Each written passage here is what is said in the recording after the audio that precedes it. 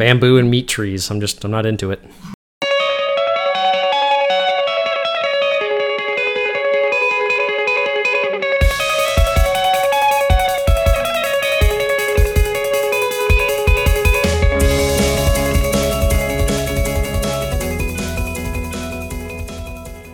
Hello and welcome to Dice Like Ice, episode 24. I'm your host, Tony Acton, and with me, as always, the odd job to my jaws, Andrew Mitchell. I get to kill people with a hat. Right? And I figured since GoldenEye 64 is now on fucking Xbox Game Pass. Xbox Game Pass? Xbox Game Pass has GoldenEye 64 on it. I don't think that's on the PC version. That might be the actual Xbox Game Pass. Yeah, it is a remastered GoldenEye 007. Also, I'm the tall one. What the fuck? The jaws to my odd job, Andrew Mitchell. Odd Job always had to be banned whenever we played 64 GoldenEye because he was small and his suit was dark, so you could just hide in a corner and never be hit. I mean, you only play Golden Gun. That's the rule. Oh no, slaps only, like a man. Or dual RCP 90s. Or just proxy mines. That is. God. There were some good dumb custom matches we've had where it was just like rocket launchers and proxy mines. There was a lot of 8-year-old Andrews nights over with friends' houses. Oh yeah. Yeah, GoldenEye 007 Remaster launched on January 27th for Xbox One, Xbox Series XS, and Nintendo Switch. Neat. Yeah, I saw it on the Switch, so I was just assuming it was only Nintendo. No, I guess somehow Xbox got their grubby little fucking paws in it, and I'm okay with that. Well, Xbox owns Rare, so I guess there's some licensing. Yeah. The other one I was going to do was also a Rare game, and it was Banjo and Kazooie. Great game. Second one is too much of a collectathon, but the first one's real solid. I remember playing the shit out of the first one when I was younger and being really good at it. And then when Rare Replay got added to Game Pass, I tried playing it again, and boy, do I suck at it now. Yeah, there's a lot of... 64 has the weird controls that you have to be used to, and then if you go back and try again, it's just my brain does not compute with this shit. Yeah, but I was playing on an Xbox controller, and it still was just fuck this. Oh, you might just be old.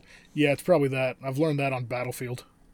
Yeah, thankfully we can still play support. Yeah, fair enough. I can still throw fucking Band-Aids and bullets at folks. Hell yeah. Anyway, we should probably throw it over to our sponsors. Oh, yeah. So, as always, we are sponsored by Grip and Rip. The tab did not want to go on that one. Yeah, I could hear you struggling on that.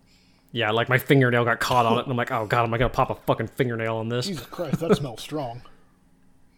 Well, what are we drinking tonight, Tony? Oh, no, you have to start. It's Tradition. But I asked first. All okay. Right. So tonight I have the Great Divide's Peppermint Bark Yeti Imperial Stout. It's a 9.5er. So we're in for a good Sunday night recording. Oh, buddy, I'm gonna beat you in every way, shape, and form. How's the taste on that one?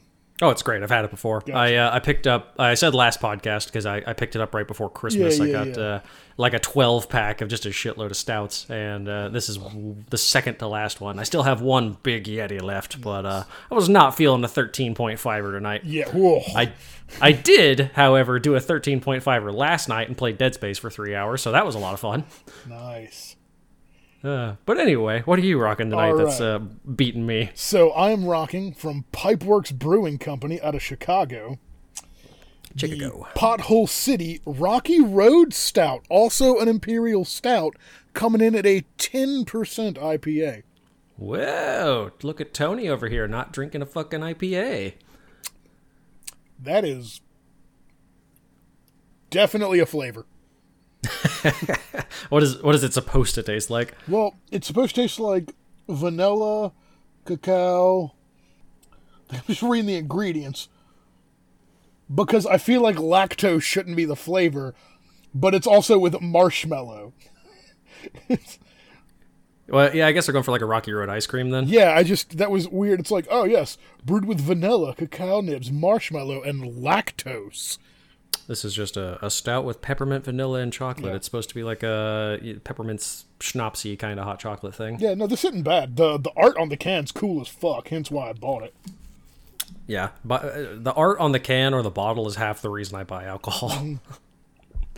Man, I did. There was one I was going to get for the night, but I could not bring myself to drink another one. It's Wild Heaven Brewery out of Atlanta, who I normally like a lot, but it's a garden beer that they did for the Atlanta Botanical Gardens, and it's nutmeg and cacao and ancho chilies, which is like, oh, that sounds like it'd be really cool. Nice. It's a mole porter. It just tastes like burning. It really does. Like the first sip, you're like, okay, there's some flavors, and then by the end of the can, it's just like, this hurts. It feels like I'm eating smoke. Yeah. So I was not doing that to myself again tonight, but I do have 4 more cans of that to go through. So we'll see if I make it. Oh, shit. Okay. Well, hey, I've got another IPA that I'd be willing to trade you that I've got extra for one of those. All right. We'll see how you fare against the smoky beer. Yeah. This is a way more alcohol-y tasting beer than I was expecting out of a stout. Yeah. Imperial stouts are kind of punchy in the teeth. Yeah, it's even got like that like throat warmth after it. But that also could be just because it's fucking 10%er.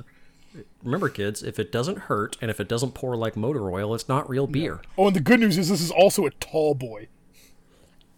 Oh, so you're going to be feeling it by the end of the podcast. Damn. Oh, yeah. So, yeah, we'll see if we last longer than an hour on this one since we're both rocking Imperial stouts. Yeah, seriously. Is yours also a tall boy? No, it's a normal can, so I'm going to be okay. No, so you need to get a second one. The only one I have left is the Big Yeti, and that one I will be falling asleep if I have them back to back. Oh, fair enough. Oh, man. All right, so it's been a bit since we recorded. I think our last recording was on, fucking January 2nd? Yeah, it was right around New Year. So my goal is to try and get this one out on Tuesday, so we'll see. We'll see if that works. We'll see.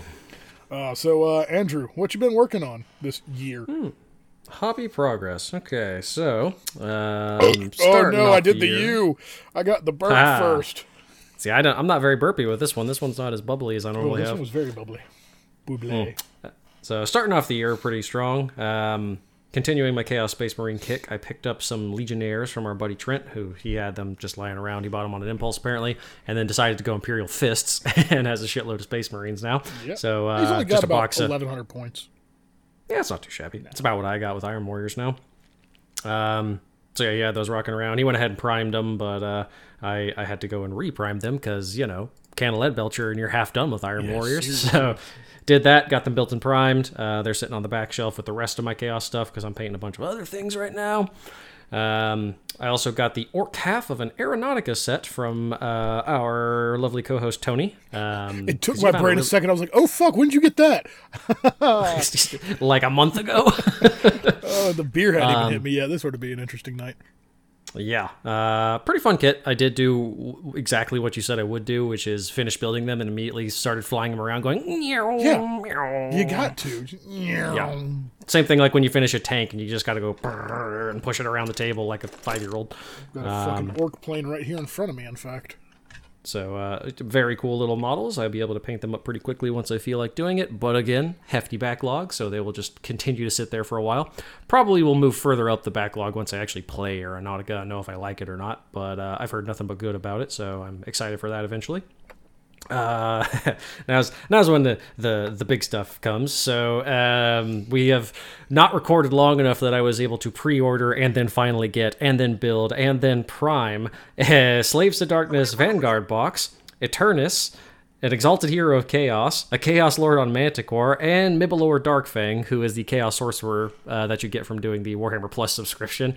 So I've got a boatload of primed chaos on my workbench right now. I'm going to be painting for a while, and I'm very excited. I have not even come close to feeling burned out on them yet. They're just very cool models, and I'm very excited to actually play with them. Should be able to game with Elias fairly soon with them. But anyway, after that, I took a break from spiky fantasy chaos and went to big stompy chaos and fully painted and based a Titanicus Warlord Titan, the one that I had purchased and built about a year and some change ago, and has been sitting on my backlog for ages. But everybody in the gaming group suddenly got into Titanicus, so I thought, hey, I should probably have more things for Titanicus. We took a fucking year of us beating that damn drum. Yeah, so next up I'll have to do the War Master that has also been sitting on my bench for about a year and a half, but it'll be a little bit before I get to him, just because I have so much fantasy chaos to paint. I also took a break from all chaos, and I started painting up Greencrack's Loon Court, the really good, like, Bretonnian Knights Gits, where they all have, like, knight armor and weird courtly gesture shit going on. Oh, and great. It's such a fun little kit. It's so funny. Just so many goofy little details. All the bases have a bunch of shit on it. So, like, there's a bunch of, like, lizards crawling through a guy's shoe, and there's, like, a centipede wrapping around the dude's leg, and it's a lot of really fun little details like that. Mushrooms covered everywhere. Just very, very Gitsy vibe to it. Very happy to be painting some Gits again. So happy, in fact, that yesterday I pre-ordered the Gloomspite Gits Battle Tome and War Scroll cards. It's finally happened. We're getting the rules. I have paid actual money for them. We're going to be not completely terrible for at least 2 weeks. I don't know. Beast of Chaos is coming out at the same time. They probably got all the love. I mean, it's okay. They can still be good. The Trogs are Trogs, and it looks great. They can even be better. I don't care if they're better. I just want the Gits to be moderately competitive. I want to be able to occasionally win a game instead of always getting stomped.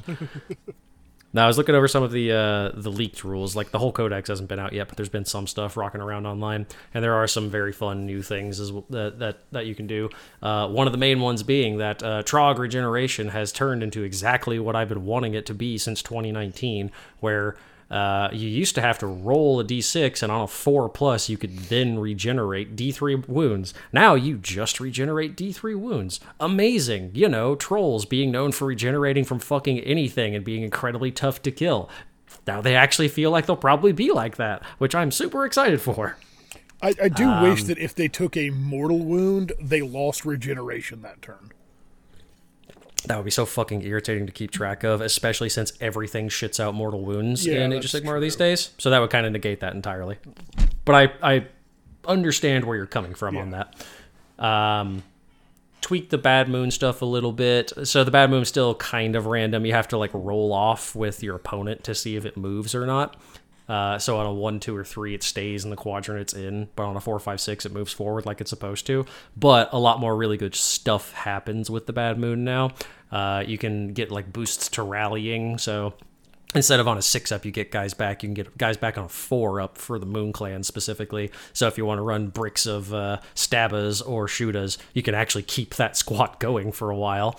There was a command ability where the Loon Shrine ability to bring guys back, you can only do that for, like, once per battle round. One of the commanders has an ability to do that 3 times in a battle round. So you can bring back a lot of dead guys. So it feels like one that'll, if you play your cards right and the moon is agreeing with you, you can get some really cool synergies going on. And I'm very excited to read through it. That's I'm just jazzed to have Gits be not complete garbage for the first time in almost the entire time I've owned that army. Yeah, it'll be a nice change to see him floating around out there. It'd be really nice to have them not sitting on my shelf just gathering dust. Like, I'm gonna have to actually go out and get a can of compressed air to dust some of these guys off real quick. But anyway, not getting that book for a couple of weeks, so I got some time. Did you pre-order the Wolf Riders or no? I didn't get the Wolf Riders just because I have a bunch of shit going on right now. I did get the boss with the Mangler Squig, though. Okay. Or, what is he? The Squig Herder. Yeah, with his fucking, like, weird iron mask thing. Yeah, his Dr. Doom mask. Yeah. Yeah, because he's kind of emulating the old Skarsnik model, and I like that a lot. But he makes Squigs better, and Squigs are my second favorite units in that army after Trogs. So, had to get them. But I will definitely get some of the Wolf Riders in the relative near future. Pretty much once I put a significant dent in these Chaos guys, we'll get to that. But yeah, that is it for my hobby progress. It's been a pretty good chunk, but not as crazy as some of my more recent ones. So yeah, I'll throw it over to you. What have you been working on, Tony? So I didn't really get a whole ton done. I did end up repainting all of the Titans from last year. Yep. I did the test model on them before last episode. Full-blown crazy vibes right there. Yep. But I really like the new scheme. I went with Legio Solaria, so I think it's 8 different greens, each sponged on, and then a watered-down wash over them to bring them all back, and then 2 more greens lightly sponged on. To get kind of like a marbled sort of effect. Yeah, it gives it a real, like, I oh god, why can't I, like a stippled marbly effect to them. And the wash I use, I water down contrast, so it keeps some sheen on them. So it definitely looks more marbled. And ooh boy, the couple that you when you brought it to the table Yeah. a couple weeks ago, it was a pretty marked difference between your current guys and your previous Legio you were going with. Yeah, I know, right? Fucking metallic red to fucking marbled green.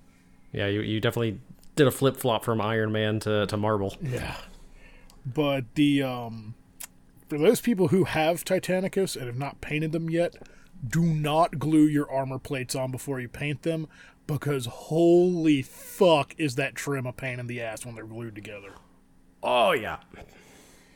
But you know, Matt glued all his on and he did them, so more power to you, buddy. Hey, as long as he can stand it, then you know they're his models. Makes one of us. Yeah, I mostly painted the ones on my Warlord Titan, but I got excited to see them together. Yeah. And so I went ahead and glued them on, and then I was like, oh, I still need to edge highlight this trim. Fuck. Which, it wasn't that bad. It would have been a lot easier if I left them off, but it wasn't a huge pain in the ass. Maybe if I was doing 3 or 4 of them, it would have been, but just one Warlord wasn't terrible. Well, that's something at least. And then, since I'm doing Solaria, and their whole thing is Warhounds, I bought and built 4 more Warhounds. Got them mostly magnetized at this point. And I've started painting them. I think I'm through 4 of the layers of green on them. That process takes forever, but it looks really cool. I bet. I mean, I'm cutting like a little 1/4-inch cube of foam to stipple with and holding it with fucking tweezers and just go like tap, tap, tap, tap, tap, tap, tap, tap, tap 8 million times on each panel. Feels like it might be a very meditative kind of process if you. For like the first hour, mindset. Hour it is, and the second Very hour it's zen. annoying. And the third hour it's super annoying and frustrating, and the fourth hour it kind of loops back around. Yeah, you're kind of doing like the process of grief, where you're getting more and more pissed off, and then you just accept it. Oh yeah, anger was the main stage in that one mostly. Yeah, But that stage 2 lasts the longest. Or 3? I don't know. I think it's 3 because I think bargaining is 2. Yeah, I don't know. I'm trying to remember that I've gone episode of through them all, Scrubs. but I don't remember the fucking pattern it goes through. Because it's honestly just all of them all at once, and they just kind of fuck around and mix up some. Yay! Anyway, Yeah. But I did get to use those as a test scheme for how I want to do my big Warhound Titan. Because they are doing full-size Titanicus at Nova this year. And your boy's got a Titan that's kind of toying with the idea of doing that. Apparently at Nova last year, they also did full-size Aeronautica, which I didn't know about, or I would have carried my fucking Thunderbolt to it. I was about to say, I was like, how the fuck? Oh, right, just the Forge World models. Yeah. And Valkyries. Well- Valkyries aren't Forge World. And Fight Well, I guess. Yeah, I'm about to say, I got a DACA jet, so Yeah. yeah, okay. That's pretty cool. Yeah, full wonder- scale Aeronautica probably look cool as fuck. I wonder how they do that. Do they just have, like, custom bases that you just, like, blue tack your base onto? Or, yeah, that sounds kind of cool. I mean, honestly, the base isn't that important. It's played on a grid. Like a big Well, hex yeah, grid. but I guess they would just have the little... Yeah, some form of counter or dial for your altitude and your speed. Yeah, that's what I was thinking, yeah. But yeah, so I bet that was cool. I'm kind of bummed I didn't see any pictures of that, but I'm sure they're around. yeah, somewhere. So I got all got all that stuff going. And the only other hobby progress I got was last night I went out and bought a Rogel Dorn battle tank. And then I built it all this morning so I could play it in a game with Trent. Yeah, just one to start with. They're super fucking cool. I might get a second one tomorrow when Matt and I go to Giga. And then a third one, and then a fourth one. No, well, you can't run more than 3. That's true. So, and I guess I also did get the Arcs of Omen book and the fucking Abaddon book, the Grand Tournament book, those things. So Oh, yeah, the new, what is it, Nephilim or whatever. yeah, that stuff. it's Arcs of Omen Grand Tournament pack, and then the Abaddon Arcs of Omen campaign supplement book thing that's got boarding action in it. Yeah. Boarding action is the only 40k I'm interested in right now. Having recently played 40k and realized, oh yeah, there's way too much shit to keep track of. Oh, that's fair. Boarding action looks super fucking cool, and I am stoked to play it. Yeah, I've seen a lot of buzz online where a lot of people who have been down on 40k for a bit gave it a try and were like, okay, this is a good way to currently play 40k because it's fairly granular rules, but a small enough force that you could get shit done quickly, which is a pretty big thing. Yeah. But what kind of games you been playing recently, Andrew? Played any? Games played. I probably should have had my notes ready when you were going to ask. My bad. Okay, I here we go. Snuck that one in there. No, you're good. I got it up. So first one That's was what you actually was a game of Titanicus against you. Oh, yeah. It was a match essentially just to relearn how the fuck to play the game because it's been ages since we've actually played. It was like the day after we fucking recorded last time. Yeah, it's been a bit. So that was a pretty fun one. We just did kind of the smash 'em up, no real objectives or secondaries or anything to worry about. The things we learned on that one is Inferno Flamers will just absolutely wreck a Warhound if you can pop shields ahead of time. Yep. I did a boatload of damage with that. And if your Reaver tries to shoot somebody point blank in combat, sometimes you can scatter and shoot yourself in the face and blow up your Reaver Titan, which then goes nuclear and kills one of your knights as well, and somehow doesn't kill the person he's in combat with. Yeah, but it was pretty cool. It was really funny. It was a very Titanicus moment. John Wicked your Reaver with my Reaver. Yeah, it was a good game. It was a lot of fun. It's one of those. It's kind of like Necromundo where something wacky is going to happen every single game, even if statistically it shouldn't. So it's always a fun time. And even if you play your cards right, sometimes you still get goofy shit like that where you somehow melt your own face off. Yeah.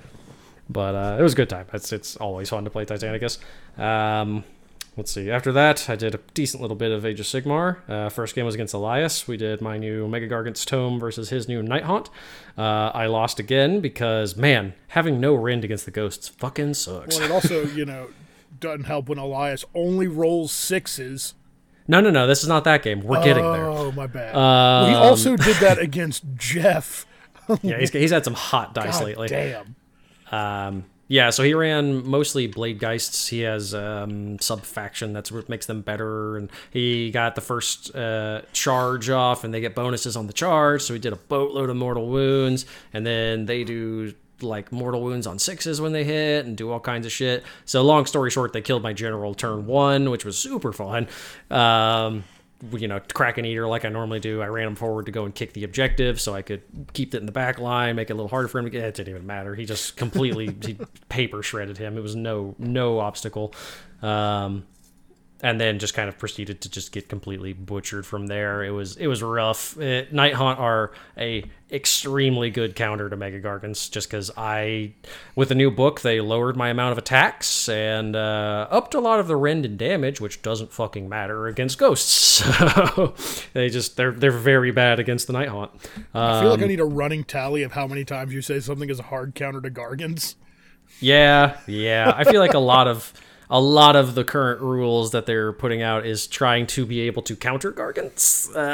So we'll see how much action my Stompy Boys get in the near future if everybody is able to kill them super fucking easily. But anyway. That's why you got new gits. I got new gits coming, and that's what counts. After that, played another Age of Sigmar game against Elias. This time it was Gargants versus Flesh Eaters, which I thought was going to be a lot more even because I can actually use my rend against them.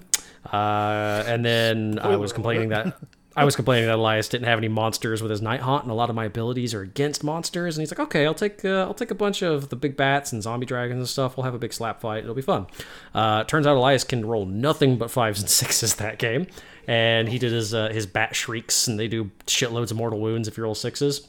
So he killed my general again, turn 1, by doing something like 30 mortal wounds against him with all the shrieks on top of the combats. And it was like bottom of turn 2, I had one guy left with like 2 wounds. I was just like, I can see this ain't even worth trying to play out. His dice were possibly the hottest I have ever seen. It was fucking outrageous. Yeah. That was the one you were playing with me and Chris were playing at 40K, wasn't it? Yeah. That game was fast. You guys got there and started after us and finished way before us. Yeah, no, it was one of those ones where it's just like, I couldn't even be mad. It's just like, fuck, God, okay, cool. I guess we'll play again sometime soon. So that was like a 45-minute game of Age of Sigmar. So yeah, my Gargants will be back on the shelf for a bit. I will be playing some Chaos and some Gits for a while because they need to recover from two undead stompins. And then after that, only one more thing. I had a teaching game of Blood Bowl against your buddy Grimes, who is now becoming the group's buddy, because that's how it works. Yep. So I finally broke the curse. He played his first game of Blood Bowl, and he did not win. Yeah, you beat him up like a fucking puppy. It was pretty rough. It was Lizardmen versus Orcs. I got the new Lizardmen team about a month ago, and I wanted to run them in, get used to the rules. And Saurus Warriors are real tough. So I was trying to I told him to take 4 blitzers, take as many big ones as he can. I was trying to give him like a solid list so he'd have a good defense against it. And I was getting some pretty good armor breaks and knocking people out and killing people left and right. But he did get a really good hit with his troll against my Kroxigor, where he rolled boxcars to break armor, and then he rolled an 11 to wound him, and then he rolled a 15 on the injury, which is just a straight dead. Like, he just completely just uppercutted his head straight off. So, he lost. But he lost spectacularly, and it was really fun. Main thing was, I'm just getting used to like blocking my skinks together, so they actually have a bit of strength, because they're strength 2, so you need to run them in groups of 2 or 3 to be able to take anything. So if you can actually do that and keep them together, they're fucking lightning fast. 8 movement. Yeah. They can get the ball one end of the match to the other in 2 turns if you play your cards right. So I was able to do that pretty quickly. Only ended up playing a half match, as we tend to do, just because, it goes long and it was a teaching game. But like all teaching games of Blood Bowl, he immediately was like, fuck, this is awesome. I'm going to look into getting a team. So, apparently, even though I won, it wasn't that bad of a stomping. So he's excited to get into it as well. So there we go. We got another one. I'm curious what team he's going to go for. Yeah, I don't know. I told him to research it and see what kind of... Tell him don't buy undead. We've got enough fucking undead players. Follow your bliss. But...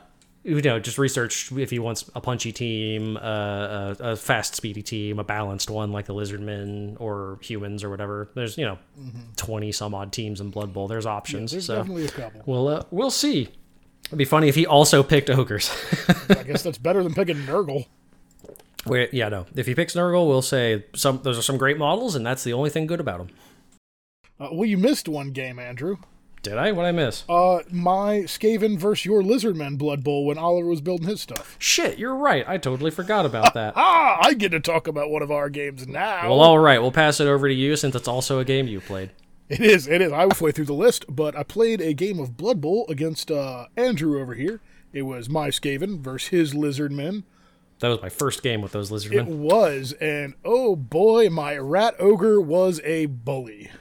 Sure fucking was. Because what? He killed the Kroxigor and 3 Saurus and one of my guys.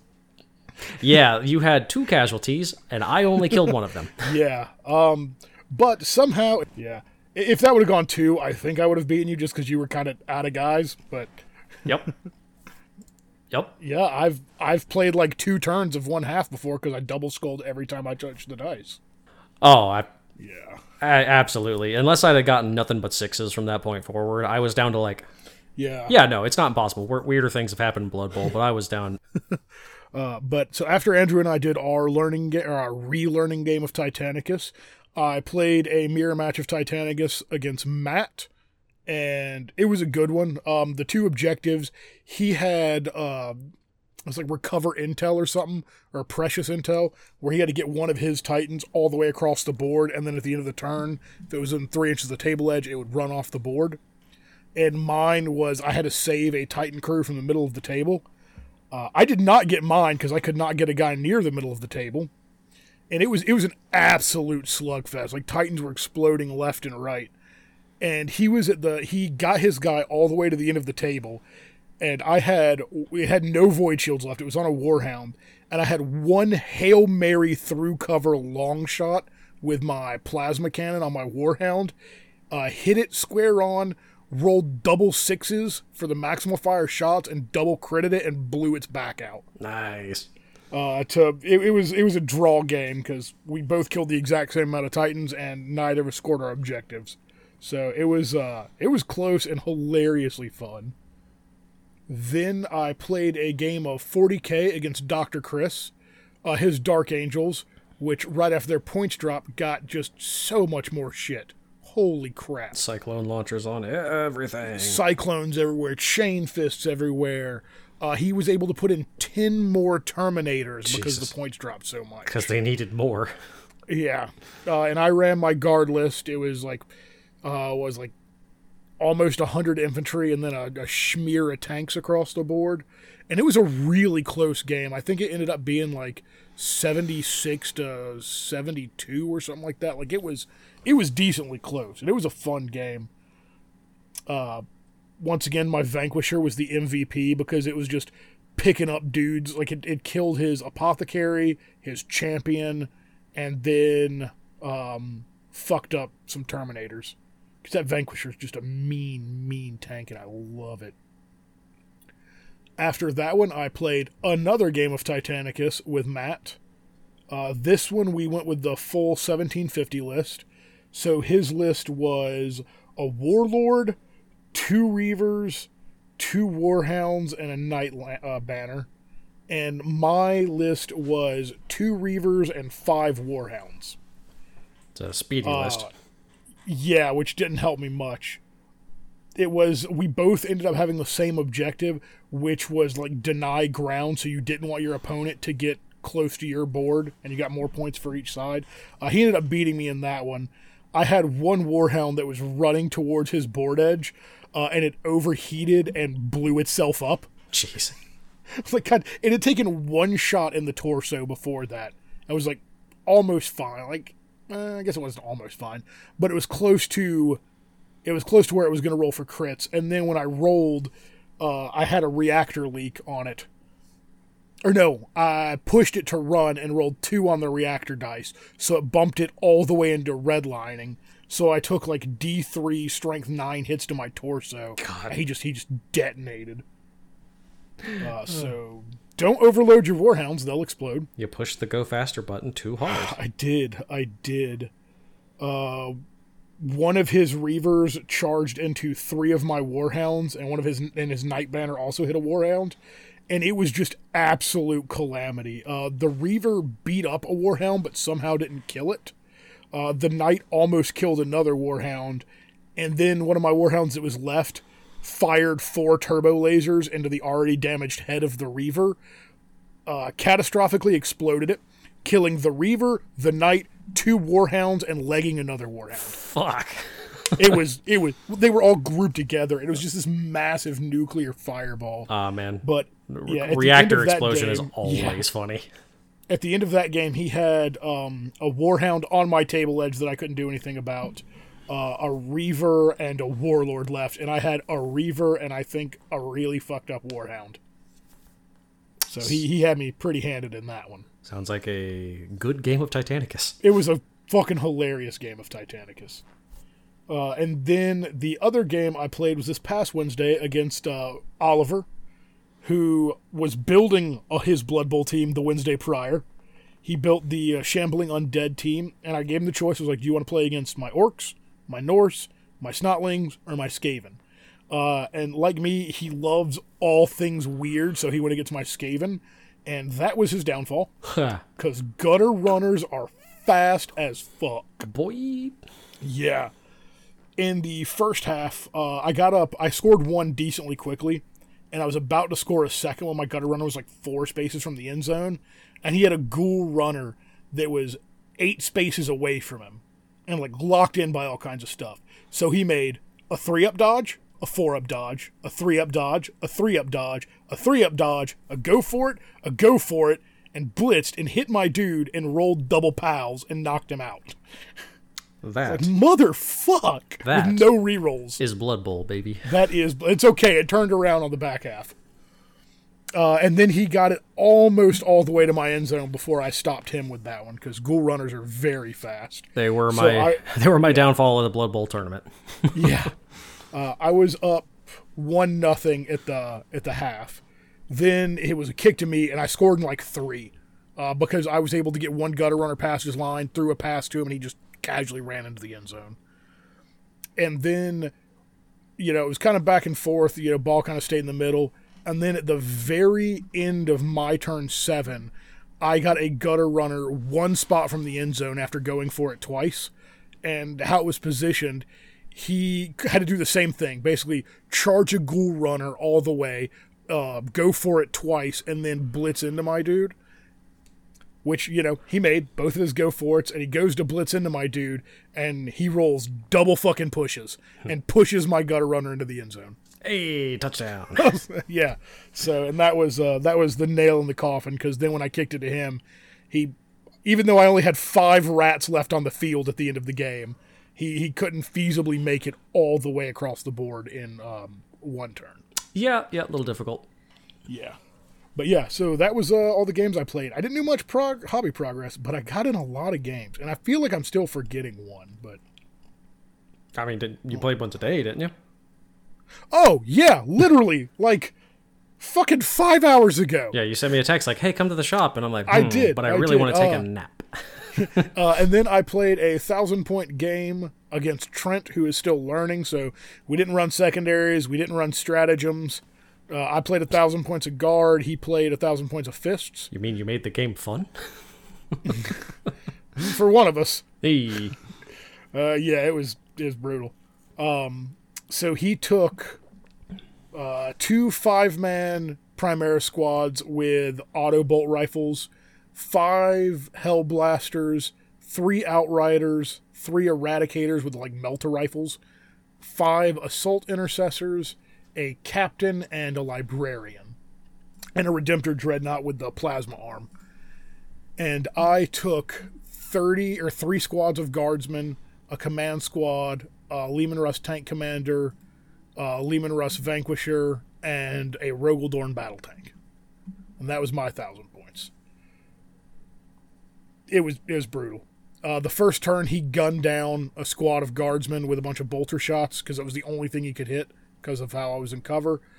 Then on my turn 1, the Dorn rolled out from behind a building and just deleted his Hellblaster unit. And the Redemptor Dreadnought got shot in the face with a Vanquisher and then killed by a Plasma Cannon Leman Russ. So you didn't do New Model Syndrome where your Dorn immediately got killed. Oh no. The way I was rolling on the Dorn and he was rolling against it, that tank is invincible. I mean, it's a real cool tank, so it wouldn't shock me. It's a real cool fucking tank.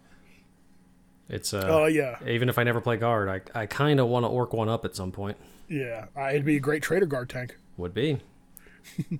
Turn 2 rolls around, he kills, 10 more guardsmen. His Outriders slam into a squad of 10 guardsmen, kill 9 of them. The sergeant rolls insane bravery and doesn't run away. He was probably, just cut to ribbons on the next combat phase, but he survived 1. And then, pretty much all my guard infantry were dead, so the Oppressor picked up 2 squads of Marines on its own. Or no, 1 squad of Marines and then all of the Eradicators. And then on the last turn of the game, when he only had 5 Assault Intercessors in the very back of his field on an objective, and then a single bike. Because the captain took a Vanquisher battle cannon to the face and turned into a fine red mist. And the Librarian got a full load from a Plasma Leman Russ. It was brutal. But we both had fun. We laughed and cut up through it. He rolled like shit on his Eradicators, or he probably would have killed the Leman Russ, or the Dorn. He also kept firing Psychic powers into it and failing 5-up Psychic tests. That sounds like me. Even with rerolls. Like, he just could not fucking smite this thing. Jeez. So the Dorn finished with 3 wounds left. Yeah, I'm excited to see what it does against Matt tomorrow. Oh, yeah. Is he playing his Dark Angels? No, he's going to play my Knights, actually. Huh. I know, fucking 180. He's interested in trying out those because he wants to play something other than Dark Angels. Well, cool. Yeah. So that's the hilarious amount of games that Andrew and I have played. So let's talk about some of this cool shit that they've shown on Warcom, especially since there was an LVO reveal Las 2 days ago. Open. Yeah, boy. All right, shall we just do our classic, pull a thing back and forth? Sure. I guess I will start. We're going to go with Warcry Blood Hunt. This is a cool box. This is a very cool box. This is one of the first Warcry dual packs that they've done where I want both of the gangs in it. Because normally it's just like, oh, that one's cool, but I don't care for those guys. This one, I want the whole damn thing. I'm not huge on the terrain, but I've also not been huge on the... ditto. I've not been huge on the terrain for this entire season of it anyway, which, whatever.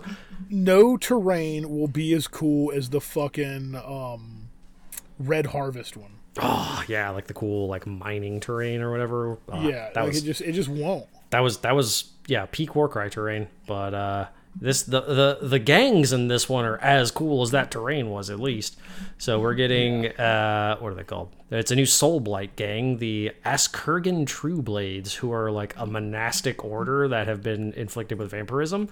So they've got like a lot of like Japanese kind of themes to them, kind of like some Shaolin monk sort of stuff. Those aren't Japanese, I know. Just kind of like a mix of Asian vibes. They have a guy who's transforming into the werewolfy vampire a la Radikar, but he's kind of got a like Oni sort of thing going on where he's got like this flowing mane, and it's a really, really interesting style. Yeah, it's really cool looking. I like it a lot. I want these guys 100%. And going up against them are the Claws of Karanak, who are corn furries, I guess. Like because Karnak is the corn dog, right? Yeah, he's the 3-headed corn dog. So these guys like dress up like flesh hounds of corn and have corn masks and like corn belt buckles. And there's a guy running on all fours with a big corn mask on, and they're fun. Oh my god, I thought that was a dog. I did not realize that was a person. It's just a dude with a mask, but he's got all one kinds. Guy doesn't have a hand. Yeah, he's got claws and stuff, so it's cool. No. Like one of the models, I think it's got to just be the photos cropped. I think that's the angle. He just doesn't have a hand. It looks like it might be like the butt of a knife or something. It might just be a weird angle. But anyway, both of them look really cool. These are fantastic gangs. No, it's a super cool fucking gang. It'll depend when it's released, but I think I might get this box. This is a really cool one. Plus, it'll get me all the Warcry tokens and stuff, which I don't have. Yeah, and the rule book. Yeah, I have the rule book, but I don't have the Warcry tokens, so I need to get all the gubbins. I do have an issue with the vampire models. What's that? Why are the ropes so fucking thick on everything? It's so that when your sword breaks, you can make a quick knot out of it and beat the shit out of people with it. Dude, seriously, they're the same thickness as their forearms. Yeah, no, that's like anchor rope for a fucking ship. I don't get it, because like we've seen thinner ropes on things. Like I think it's again kind of emulating like traditional like Asian monk aesthetics, where they tend to have kind of like thick ropes like that. Not like that fucking thick. I don't know. Maybe I'll paint them as entrails. Well, they would just look like ropes that are red then. And slimy, but at least they would make a little bit more sense than fat rope. I mean, fat rope's fine. It doesn't bug me. It's kind of got that Torii Gate aesthetic for, like I said, calling back to Japanese type stuff. But these guys are very Dark Souls looking. Really cool. Like them a lot. And then the fucking Fleshhound guys are some pretty peak like chaos dudes. All kinds of furs and wacky weapons and spooky mask skulls. Just very good like chaosy type shit. And then some pretty mediocre terrain, as all of the Gur stuff has been. Yeah, just bamboo and meat trees. I'm not into it. Yeah, it's the weird finger trees just kind of creep me out a little bit. Like, it's not even that. I would just paint them as normal trees, but just, I don't know. It's pretty uninspired. Like, it'll work. It's fine for Warcry, whatever, but, it's not as much of a fucking home run as the Red Harvest terrain was, that's for sure. But the gangs are cool. Anyway. Yeah. So, what's your LVO thing that you're interested in? Let me scroll back up to the LVO stuff, because I just had it kind of all over the place. Oh, I made sure to make a tab for each of them just so I don't have to do that. Well, you were talking about the new Warcry, and Warcry is cool at all, but this new fucking kill team Soul Shackle. Oh yeah. Oh my god, it's got it's the same kind of boarding action terrain as before. So it's more of the doors and corners that you can fucking hook all together to play boarding action and kill team. But it's got fucking Adeptus Arbites in it. Yeah. And they are just such good throwback classic Judge Dredd looking motherfuckers. Like the leader even has the big stupid fucking helmet crest. He's got a goddamn flying speaker drone. Pretty Flash Gordon vibes on that. Oh, seriously, man. Like, these models are cool as fuck. I wish that these were what the Palanite Enforcers looked like. I was going to say, run them as Palanite Enforcers in Necromunda. I'm not crazy about their helmets. I know it's supposed to be kind of a Judge Dreddy type thing with the mouth open and all that, but it kind of it looks a lot like the Sisters of Battle helmets, which it does. It looks like a fucking what are they? Salad helms. Yeah. So I would like to see head swaps. I want to see these guys with the Palanite Enforcer helmets. I think that would be like peak cool. Oh yeah, or the Kazarkan style helmets. Yeah, that would be really cool as well. But can we just talk about how cool that fucking heavy stubber that dude has is for a minute? That thing is awesome. And let's not forget the rad fucking Robo Dog. Oh yeah, dude. K9. Yeah, I love that the guy is holding a leash as well. It's like it's a fucking cyber dog. It's programmed. Why does it need a leash? It's not even like a big heavy chain or anything. It's just a straight up leash. A little leather leash. It's even got the little clip and everything. Yeah, but like these guys are just cool as shit looking. Very, very good models. Super excited. The big ass spiky manacles on the dude who's got the gimp mask helmet. I mean, there's a fucking sniper guy who has a drum mag on his sniper bolter or whatever that is. I mean, that's awesome. Yeah, it's pretty fun. These are cool. And they're going up against Dark Eldar. Dark Eldar that just kind of look like normal Dark Eldar with poop faces. Yeah. Like, all of them look like they got a poop, and one guy's got a nose tube. Yeah, a couple of them have some pretty interesting paint jobs. There's on a the bird. faces. The bird's cool. Bird's cool. I like the guy reloading his, needle pistol thing. What about the guy throwing grenades from the top of his hand? Yeah, that was an interesting sculpt. That might be one of those ones that looks cooler when you see the whole thing, but from the angle they showed, it just kind of looks like he's like juggling them off the back of his hand or something. Yeah, because like a throw, the smoke wouldn't come down with it like that. Yeah, limitations of trying to get a cool pose, I guess. But I guess he's also got fucking teal emo kid hair highlights. Yeah. Yeah, I mean they're not bad. They're just Dark Eldar. They don't really feel special. They feel like Kabalite warriors you would just normally get. For some reason, they remind me a lot more of the old Dark Eldar, and I'm not exactly sure why, because I know the body style's the same. Yeah. But maybe it's just their paint scheme. Maybe. We need to roll back like 4 or 5 episodes to see what our predictions were for the Into the Dark sets. If I remember correctly, I think I did say Soul Shackle was something with Eldar. So if that's the case, yeah, I think we thought it was going to be Eldar and Slaanesh. Yeah, which I'm happy that it's not because these Arbites are awesome. But they're way fucking cooler. Yeah, for sure. And then the End of the Dark terrain. This one does come with a cool like hollow table in the middle where it's showing off like the maze and all that. So that's pretty fun. Yeah.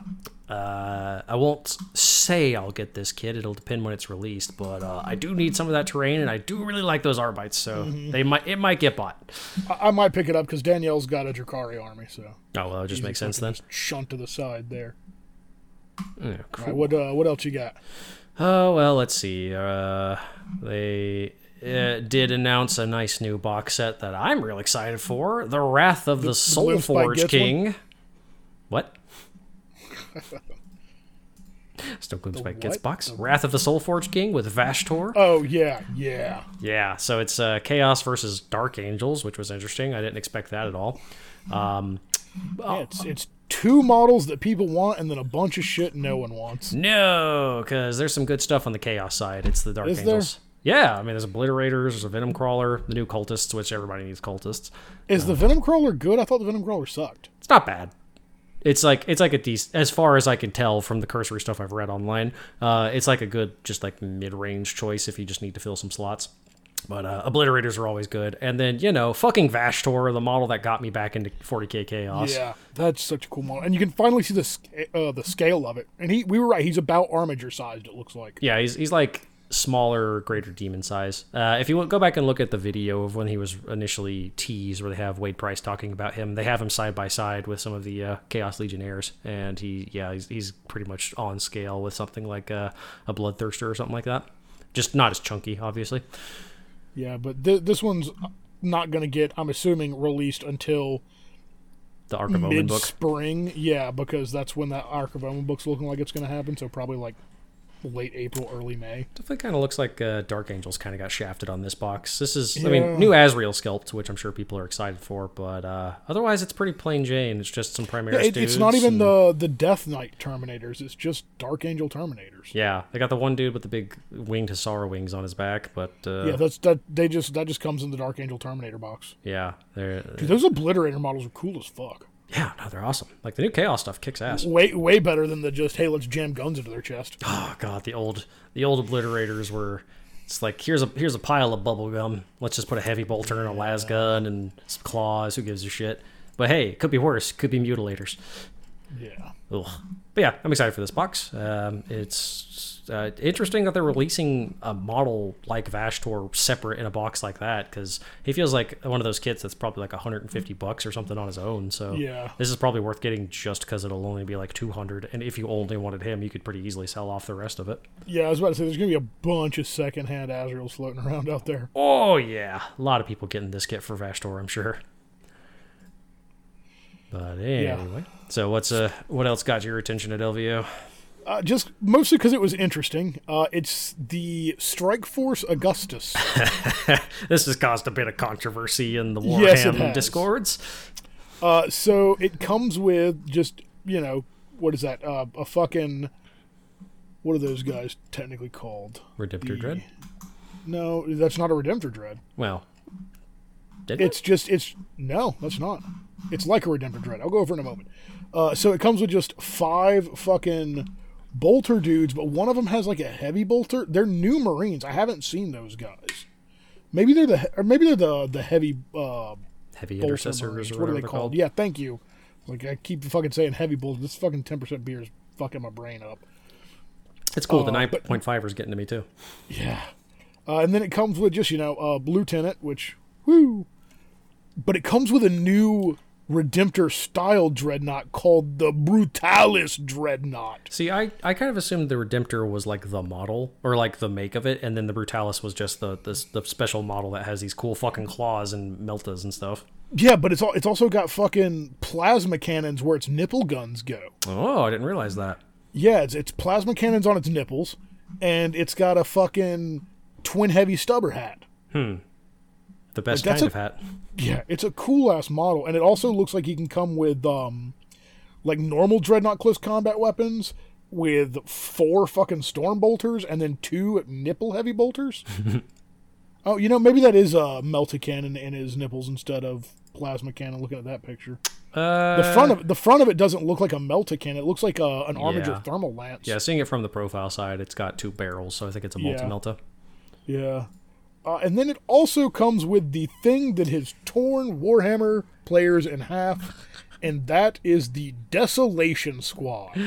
Oh, these are silly in a good way. Yeah, like, if they would have removed the underslung missiles from the missile launcher, I would have been a little bit more okay with it. But it's like, we got missiles on missiles on missiles, guys. Yeah, no, this is very like pimp my ride. Hey, put a fucking missile launcher on your missile launcher so you can missile launcher while you missile launcher. Warhammer. Yeah, it's Nerf Warhammer. Yeah, and they all look different. That's why it's so weird. Yeah, there's like the 4-barrel with the underslung Gatling, the 2 big barrels with the underslung Gatling, the single big ass barrel with an underslung Gatling and a sniper scope. Like, what the fuck are all these? Yeah, do they have different profiles? Are these technically different weapons, or is it just oops all missiles? Because there's one that has just one fuck off big missile, and then underslung it has this the revolver missile launcher, I guess, and then other ones that have all belt fed. Yeah, how do you I don't understand how you belt feed a missile launcher. Well, and it doesn't matter what missile launcher it is. It's the same belt. Yeah, so belt feeding, it implies it's like a missile launcher minigun, which is really fucking cool in theory, but like... But if that's the case, why the fuck do the tips of the missiles stick out? I don't know, Tony. It's so goofy, but I love it. So it loads from the belt and then just gingerly slides it up to the fucking edge? Yeah, and it makes a nice little thump noise every time it gets into the barrel. That doesn't make any sense. I know. I mean, okay, maybe the bottom fucking missile revolver is what's drum fed. That's got to be what's drum fed. That's what I would assume. Even though the belt doesn't line up with that. I got issues with this, but it's not because of the weapons. It's because of how they don't actually look like they would function. I think it's cool. I think the missile launchers are neat, but I have a problem with the fact that it doesn't look like it would work. Yeah, which seems weird for my fucking space laser game. Yeah, I mean, 9 foot tall post-human fucking juggernauts, but yeah, I mean, you're right. They're kind of goofy when you think about them. Yeah. Which, when you really get down to it, they're all out of ammo in 5 seconds. If you look at a normal guy who's just got a bolter with like a 10-round magazine and no fucking pouch full of extra bolter clips, but whatever. It's just, it's silly even for Warhammer. Yeah. I don't know. I think they're hilariously stupid, and it feels very orky. So it does feel very orky. Right. I don't like their backpack radar things. Yeah, like I've always hated that on Devastators because isn't that what their fucking helmets are for? Yeah, and I want to see their backpack. They're not showing back angles of it, but I want to see what the belt's going to. Is there like a pouch? So there's one that you can see he's turned to the side, and another one is holding one of those ammo hoppers in his hand. Yeah, but there's conservatively maybe 30 missiles between the belt and it only gets to shoot 5 times. That's true, I suppose. So as long as it's only shooting at max 6 missiles from it every single turn. Yeah, exactly. That might actually math-wise might add up just fine. Oh, that would be the most just slap to the face. GW did the math and actually put the correct amount of links in for that. Yeah, I don't know. They're hilariously stupid. They're very silly, and as far as I can tell, most people are at best that's silly, and at worst frothing at the mouth mad about them. Yeah, so it's silly, but like I said, I like them. I have the issue with them being belt fed. They're hilariously goofy. Or if they were belt fed with the fucking tips of the missiles sticking out of the drum. But yeah. But yeah, the belt. There also doesn't seem to be a place for it to eject all of the unnecessary shit on the belt. It goes out the barrel with the missile, obviously. you fire the shell for 30% extra thing to go into enemy. Maybe the missile tips are just safety plugs on the barrel and it fires that whole fucking rectangle. Yes, that's it. Exactly. It's like the barrel plug on a paintball gun. You've cracked the case. Yeah, that's gotta be it. Nah, they're hilariously silly. I really like the new Dreadnought kit though. Like the new the new Dreadnought's cool as shit. The new close quarter hand weapons are really cool. I like the nipple meltas. That continues to just be a very kick-ass model. Yeah, and the fact that you can do either the fucking claw machine claws or the Dreadnought crunchy claws is great. Yeah, the choice is great. But it surprises me that the top weapon only seems to be stubbers. Yeah, I guess it's canceling out how fucking... I mean, you can get multi-meltas as chest weapons now, so I don't know. I guess they don't want to go full everything. Yeah, before you can get the little, frag missile launcher, which was... It was basically a random storm bolter. Yeah. Yeah, I don't know. I don't know what they're thinking is behind that. You think the frag launcher would make sense because you, clear out big units of dudes with the blast template or the blast rule and then get in close and punch bigger things. I don't know. It makes me wonder how powerful those fucking claws are if you end up losing all of the fucking bolters to have them. Oh, I mean, those claws got to be ridiculous. Well, there's still barrels on the sides of the claws. No. No, those are pistons. No, there's pistons. Yeah. They got to be pretty beastly. I'd imagine they're like Leviathan Dread level of probably melee prowess if they're getting rid of all guns like that. Either way, we'll find out soon enough. I'm sure this box will come out. Desolation squads provide support barrages with indirect fire Castellan launchers with their choice of super frag or super crack rocket launchers. Oh, good. We've reached just calling things super. It's better than fucking throwing an I word in front of it. Yeah, your Invictor Castellan. Yeah, your interloper missiles and your isolator missiles. That is like the 5th thing that they've called it Castellan at this point, though. Yeah, I am so surprised they don't have interlopers and fucking isolators yet. Oh, it'll happen. Just wait until 10th edition when they release more Space Marine shit. All right, what else you got, Andrew? Oh, well, let's go into one that makes our buddy Phil pretty happy. There is some new Lizardmen releases for Age of Sigmar, also known as Seraphon now, but Lizardmen rolls off the tongue better. We get some new Slann, the big toad boys themselves, some of the best wizards in the Warhammer universe. We get a dual kit that makes a Star Master or a what the hell's the other one called? I think they might just be both Star Masters, but they come with different arm options. One has a big bonking stick. One has like this cool skull thing that he's holding. You can get different attendants. One that has like a tray with tools, I guess, for like cleaning up the fat folds or something, and then another one with a spear.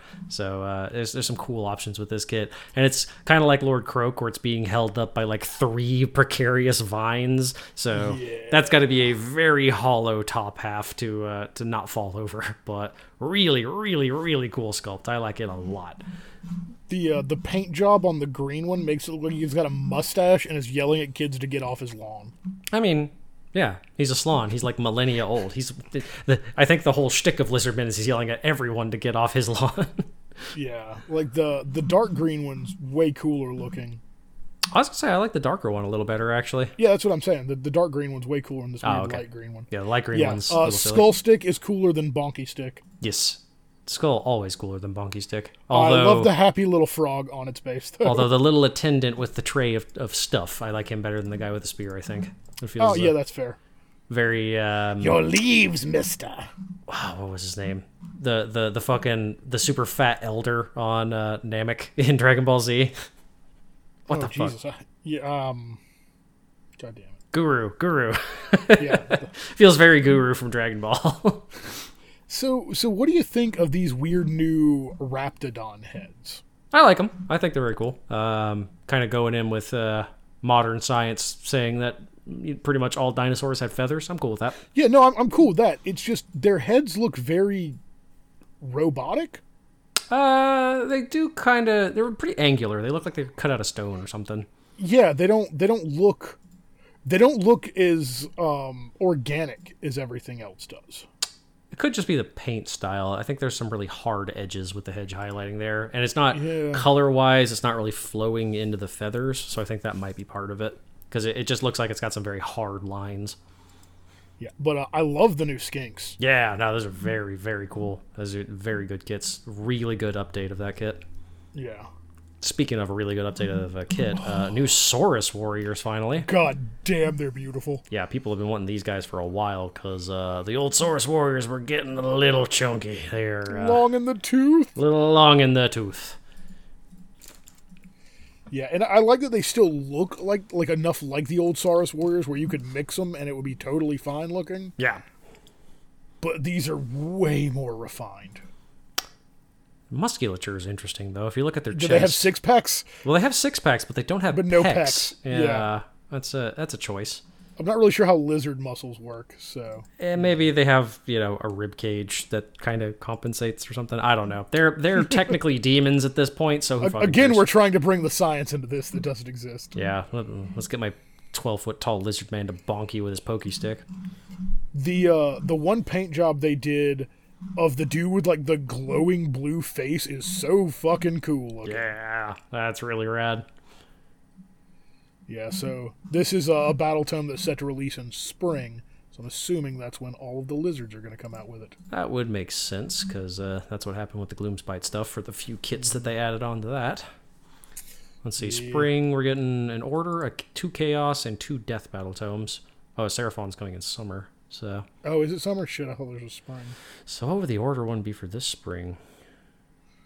Caradron. It's got to be Caradron. Yeah, they haven't had an update in a bit. And the 2 Chaoses have got to be the Corn Dudes and I guess probably Heathen Knights. Because they haven't had an update since they were launched. And then Death would probably be Soulblight and Flesh Eater. I'm calling it here. I think that they are going to lump Flesh Eater and Soulblight into a book. It wouldn't shock me just because that's how they started off originally in Warhammer Fantasy. So, because, I don't know, I like the Flesh Eater aesthetic, but it always felt like they just didn't have enough going on. Yeah. Because there's like 6 models in that range. It was always a choice to diverge them, and they're vampires. It would make sense to lump them in with the other vampires, but yeah, because they've got the new guy on the throne has the vampire keyword. Yeah, so maybe we'll find out in 2 months. Yeah, Yeah, if they do that, then the other one's definitely Ossiarch Bone Reapers, because they haven't gotten any updates since they were launched. They have not had any love in a long time. So the next one is we got the fucking flying Beastmaster vagina teeth. Now we have the wormy Beastmaster butthole teeth. We're talking about Necromunda. Hard change, by the way. Necromunda. Yeah, so we have the new Beastmaster. The Millisaur, yeah. Yeah, the Millisaurs. They are... So if the last ones are Minox, these are more like, I guess, Sarlaccs that are squirting around. What a good way to describe it. Well, how would you describe it, Andrew? Probably not squirting around. Oh, jeez, I'm going to say sliding around, squirming around. I have drank an entire 10% beer, and I am feeling it.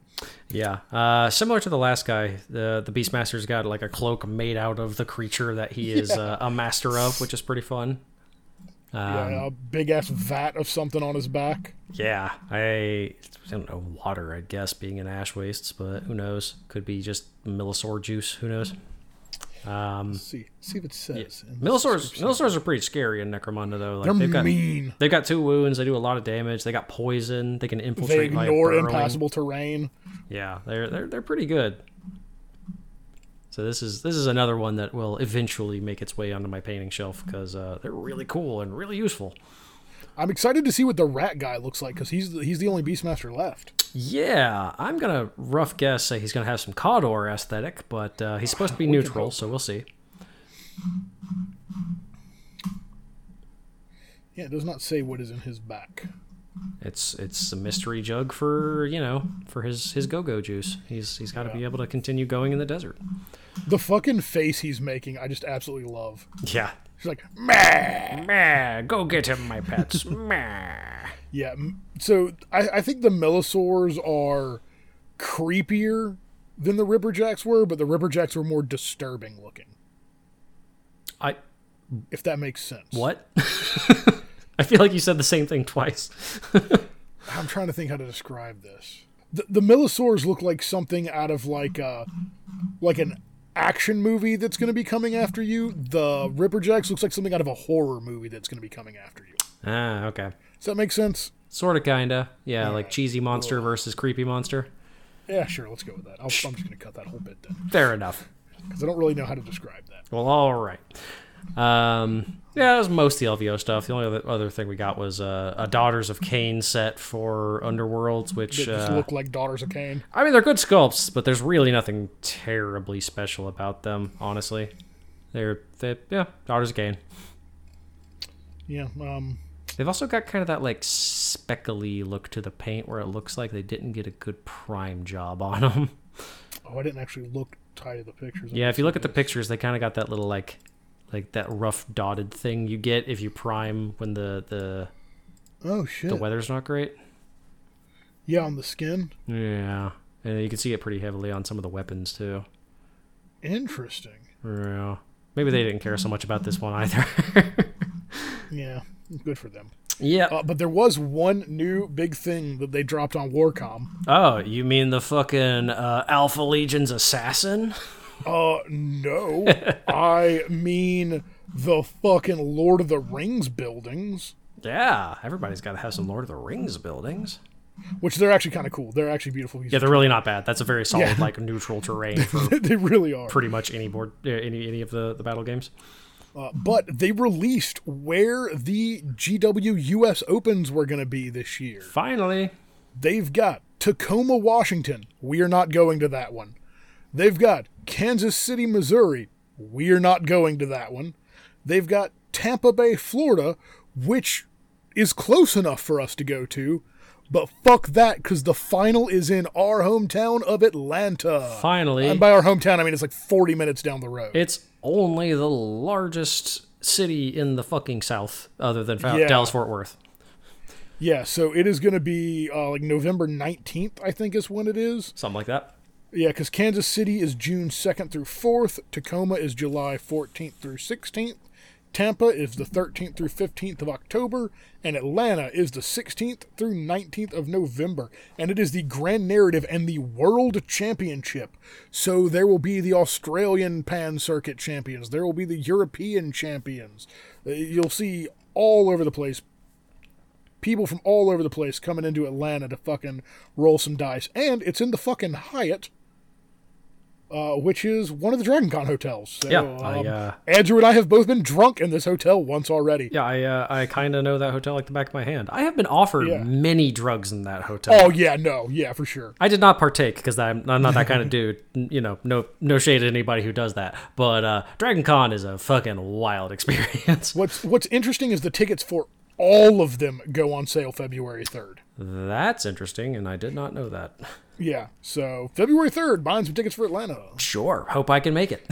Yeah, but I mean, and the cool part is, like, it's close enough where we don't need a hotel. Like, we could just roll out there in the mornings if we want to. Yeah, prefer to have a hotel, but yeah. Prefer to have a hotel. Very drivable, yeah. Yeah. I have done that going to Dragon Con several times. It sucks, but I've done it. Not too bad. It depends on how late you're there. Ooh, I've had some rough 4-hour nights of sleep, get up and go right back to Dragon Con kind of nights, but I don't want to do that anymore. I'm in my 30s. I like my sleep. Yeah, exactly. But yeah, so listeners, come hang out with us in Atlanta or at Nova. Either one of those two things. Yes. The plan is to try and attend both. We'll see what happens. Yeah. I think I can swing both. I'm definitely doing Nova. Nova is already locked in. Like, that is my guaranteed. There's 2 guaranteed weeks that I take every year. One of them is this coming week's Groundhog Vacation. The other is the Nova Open. Yeah. And since that one's only like a Friday, Saturday, Sunday, like, I pop a Friday off and I fucking roll out there. Yeah. I got some life stuff coming up later in the year, which may or may not affect one or both of them, but bare minimum, I will try and make at least one of these conventions. You better be at Nova. I will do my best. All right. So that wraps it up for the pre-show. Oh, for that, okay. We do have a couple of things that just came out. The Sunday preview today. World Eaters are coming out finally. Oh, yeah, they're on pre-order. Woo. Well, I mean, that's pretty big. Yeah, but that's nothing new. It's all stuff that we knew was coming. Yeah, but Angron's a cool model. Angron's a cool model. I'm honestly surprised the Angron model is coming out before that book. Or is the Angron Ark of Omen? Angron Ark of Omen's already coming up? Oh no, I don't think the Ark of Omen one is. Okay, I thought you were talking about just released. I thought you were talking about the Black the Black Library book. No. Yeah, that would have been weird. Bryce the Slice also goes up for pre-order today. Sure is. Also, they said his name on the video that they released for it, and it's not Campbell. It's like Cambuel or something. Bullshit! It's Bryce the Slice Campbell. Nope. They pronounced it in an odd way that I don't remember off the top of my head, but it sounded like vaguely French. That's dumb. Yep. That special edition of the Angron book is beautiful, though. That is a really cool book. I have no need for it, but it's really cool. Yeah.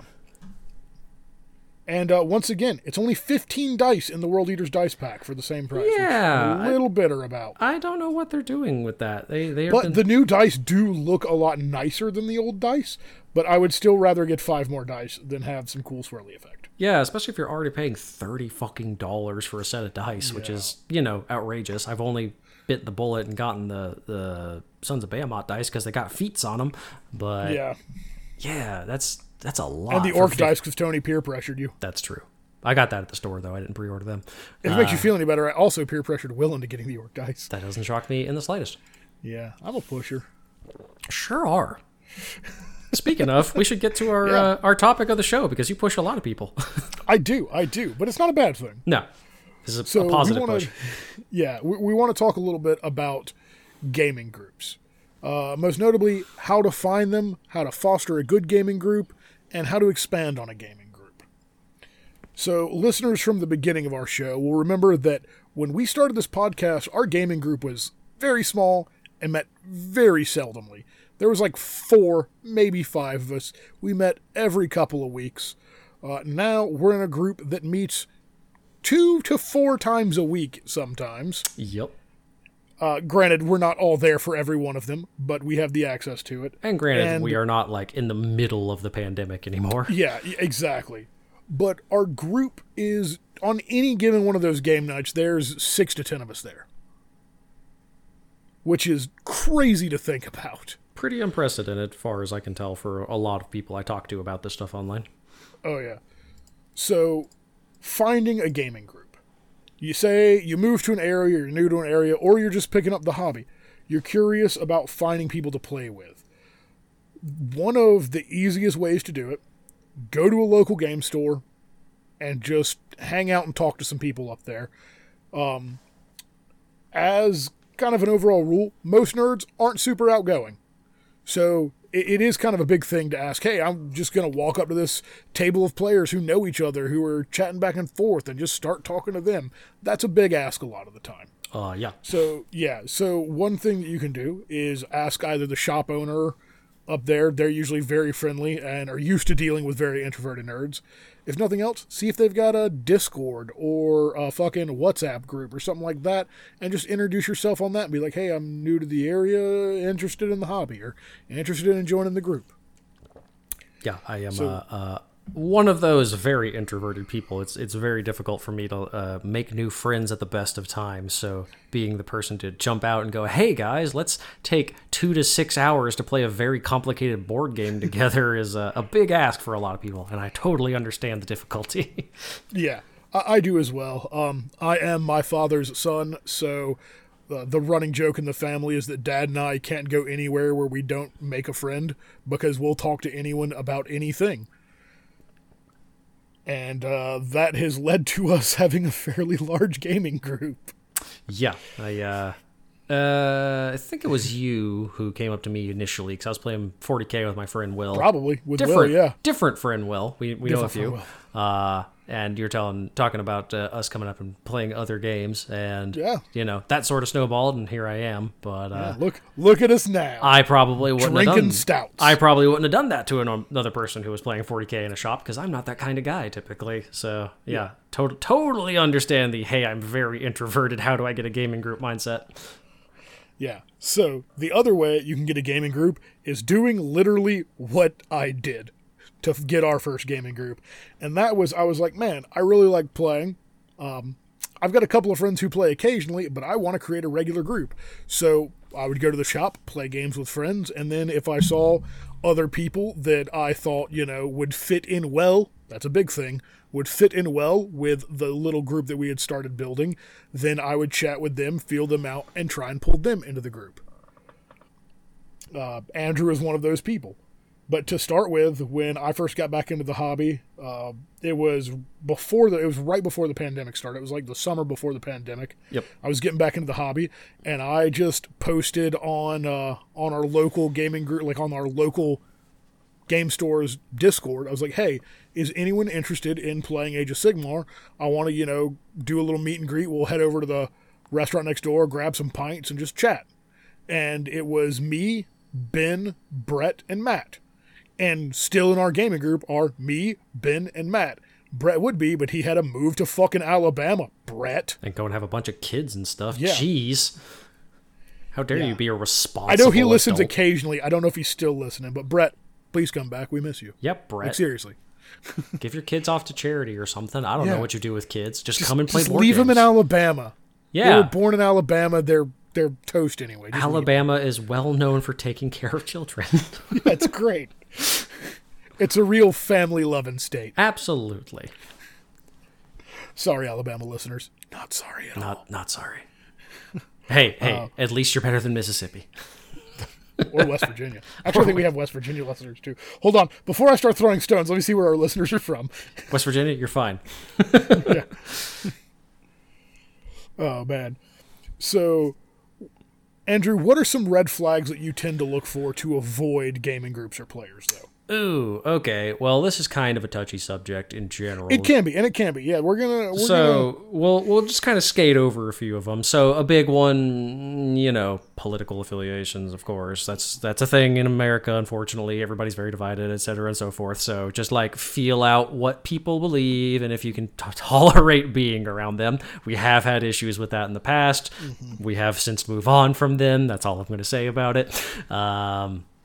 Red flag. I mean, I have seen people at shops before who, needlessly rib each other, not in like a fun way, in like a kind of mean-spirited way, and not, you don't want to be around that kind of energy all the time. You don't want people making fun of you all the time, because there's a difference between, poking fun at somebody's bad dice rolls and and then poking fun at the person. Yeah, exactly. Like there is mean-spirited people out there. This kind of goes back into our sportsmanship conversation we had like a year ago, where you got to be able to find what makes sense for you. Hey, maybe you're a mean-spirited person too, and you can get along well with that jackass. Sure, cool, whatever. I don't personally subscribe to that. I say y'all should get your shit sorted out. But so you just need to find like the energy you're okay with in a room. There could be people who are really hardcore rules lawyers, which is useful, but potentially very fucking irritating if you were playing a 3-hour game with a person. So you just, do you want competitive versus casual? I would rather deal with a rules lawyer than a rules bender. Yes. Because are you okay with a person who, hey, what's that over there? Flicks a dice over, the blatant cheater is like, you just got to find what works for you. And I am at the point in my life personally where I prefer casual games with people I know are not going to attempt to fudge the rules, who, if you call them on a rule, they go, oh, okay, that sounds right. Or you're willing to spend 5 minutes looking up a rule to get the thing right. It's casual. It's a fun game. You're there to roll dice, have fun, and have a beer, as opposed to I'm going to fucking stomp your face into the dirt like some people do. Which, if you're preparing for a tournament, now, I was about to say, if you're going into it knowing you're going to do that, that's a whole different conversation. Yeah, there's nothing wrong with having super uber competitive. You just got to know that's what's happening, and some people cannot turn that switch off, which are why I don't play with certain people. So it's like I said, I don't play games anymore, Andrew. Do what? Is that why you don't play games with me anymore, Andrew? Not at all. Never play games with Tony ever again, because he's only super competitive. That guy's a fucking asshole. Absolute jackass. For a guy jackass. who sucks at this game, he's real competitive about it. Yeah. So, like I said, just find the energy that works for you. Yeah. One of the big things that's kind of a gaming turn-off red flag for me are the woe is me players. Like, everything sucks. This sucks. You beat me because my army sucks. My dice rolls suck. This sucks. I will say my dice rolls suck, but, they do. We turned it into a podcast, so it's fine. But it's also every game. You're not, rah, the dice, rah, the this, rah, the that. It's like, that shit. It's like, sometimes your dice suck. Yeah, sometimes your tactics suck. Yeah.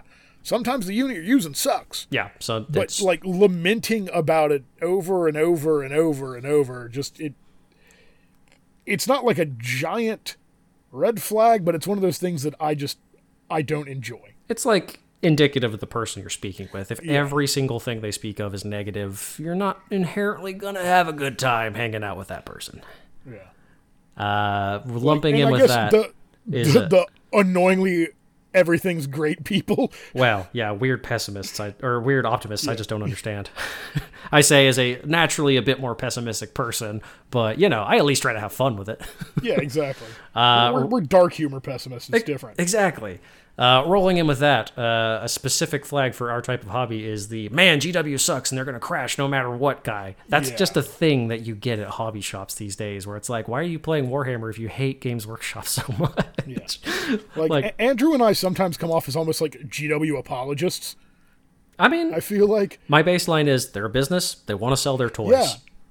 Yeah, they're in it to make money. If they don't make money, they don't make the game. If they don't make the game, what are you going to bitch about? It behooves them to make a quality product. Mm-hmm. Tony and I have talked several times about models and rules and stuff that we don't like. We're not Games Workshop's apologists. We just generally like a lot of the stuff they do. Yeah.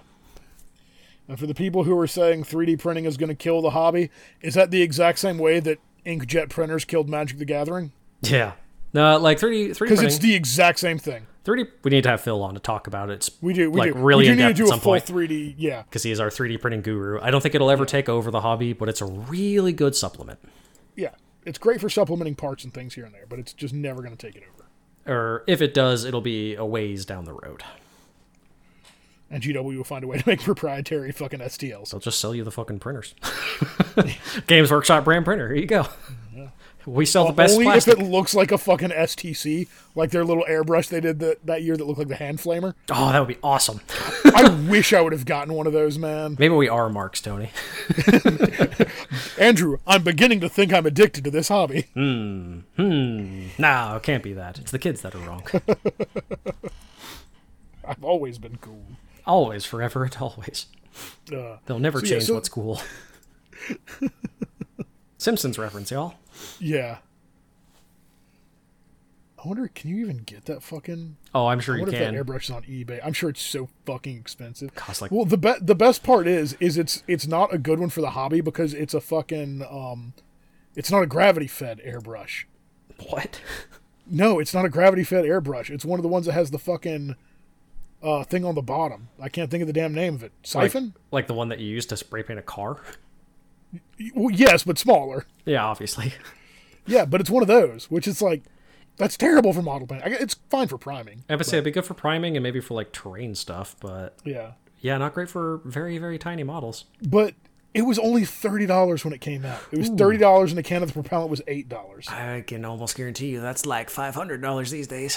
Yeah, and that was in 2019? That wasn't in 2019. That was way before that. I have no idea. The article I found was from 2019. Red flag, people who talk about airbrushes. Fuck those airbrush people. Yeah. Phil and Trevor. And like half our gaming group. And me and Ben. Fuck. I'm the holdout. I don't have one. I do eventually plan on getting one, but just haven't got one yet. All right. But yeah, so those are some of the really big red flags. What are some of the things that you look for that you want in a gaming group, Andrew? Well, you know, like a good upbeat positivity does always help. Mm-hmm. You know, I'm not a super upbeat positive person personally, like I've said, but I do like to be around those kind of people, i.e. why I have a fucking podcast with someone like Tony. Because I do. Which is funny, because I'm an overall pretty pessimistic, dark human. But you got the upbeat energy, which helps. Yeah. I like having. I say it with a smile. I like the gallows humor, but if you say it with a smile, it really helps. But no, it does help to have like, you know, a person who people tend to gravitate a bit more towards, you know, and then once you have that, for lack of a better term, like figurehead of the group, you can then more easily talk to the rest of the group and find who you actually like and enjoy being around. Because like with this group we currently have, I probably would not have gone out to like meet up with random people to play games if I didn't have a buddy like Tony coming along, because that's just the kind of person I am. Dragging you along, exactly, kicking and screaming. My default is to stay at home, paint models, and pet my cat. So it takes a good bit for me to get out and going. But once I know these people and I become friends with them, it's significantly more likely I'll come out every Wednesday to play board games with them. Look, just because I've drug you to 2 different states to play Warhammer. Yeah. You're a good arm twister. I really am. Need a shirt that says I should sell cars. Yeah, official arm twister. Man, if GW gave me a commission for the amount of shit I just get people to buy. Thankfully, I was already going to buy most of the stuff that you've, quote, gotten me to buy. Yeah. Another really big thing that you want to look for is reliability. Yes. In the players in your group, because it sucks lining up and getting ready for a game and blocking out that 3 to 4 hours, and then like right before you get there, they're like, "Oh, I gotta bail." I'm like, God damn it! Which I've had to do before. Sometimes you have to. That's life. Shit happens. Yeah, sometimes you gotta bail on it, and that's fine. If you gotta bail, it's not that big of a deal, but like it's. You want a little bit of that consistency in your group. Yeah, if you're trying to get a game with a person and they bail once, sure, whatever. If they do it 2, 3, 4 times, maybe they're not a particularly good person to play games with. Yeah, consistency is definitely a big one. And regularity, like with a group specifically. Like we have Wednesdays as our default gaming night. We do tack on a lot of Fridays and Sundays and occasionally Mondays. And, Monday. But Wednesday is the night. If dice are going to be rolled, Wednesday is when it's going to happen. So having a consistency of being able to just meet up in one place and meet at the usual time is really good to keep a group going. Even especially if you have like a gaming club, like if you have like a store and de facto we just say this is like, a lot of people say this is like the Dice Like Ice crew that we play with, even though really it's just me and Tony, but we just hang out with a lot of people, and it's just kind of a lot of people have said that offhand, so it's sort of become that. You too could come up with your own fun name for your gaming group, so you can make shirts like we do, whatever. I would argue that our group is more of a club, specifically because we don't meet at a local shop to play at. We have our own area we play. Yeah. Which that's another great thing, is having somewhere other than a local store that you can go play. And some stores are more catering towards like tabletop wargaming specifically. Our particular store that we have in the area has like 2 tables, 3, 4 sometimes. Yeah, and then, it's usually like there's usually 4 set aside for it now. Yeah. But there's also always stuff going on. Like it's a huge card scene in this area. Yeah. There's always Magic or Pokemon happening. And, you know, that's fine, but sometimes you want a more quiet place that doesn't have literal children running around. So... Yeah. And also, you know, we can literally stay as long as we want and just lock it up when we're done. So, you know, we don't meet till 7:30 because we're all working adults. Like, all of us have adult jobs. So, 7:30 is like the early end for us to be done with the rest of our day. So, you know, your local store closes at 10, 11 o'clock, especially on Wednesdays. Yeah. That's not really a lot of time to do anything. So, having Matt be able to open up his area for us, we'll play till midnight, 1 in the morning sometimes. Yeah, I need to be better about that because I, being a working adult, have to go to work at a reasonable time. But yeah, I do too. But you know, it's what coffee's for, baby. Coffee only gets you so far these days, unfortunately. Oh, yeah, I know. It's getting less and less effective as the years go on. I hate it. Plus, there's an entire fridge that we can store beer in there. That helps a lot. It's very fun to kick down the door and just go, all right, walk into the kitchen, grab a beer. Just walk in the kitchen, grab a beer. So.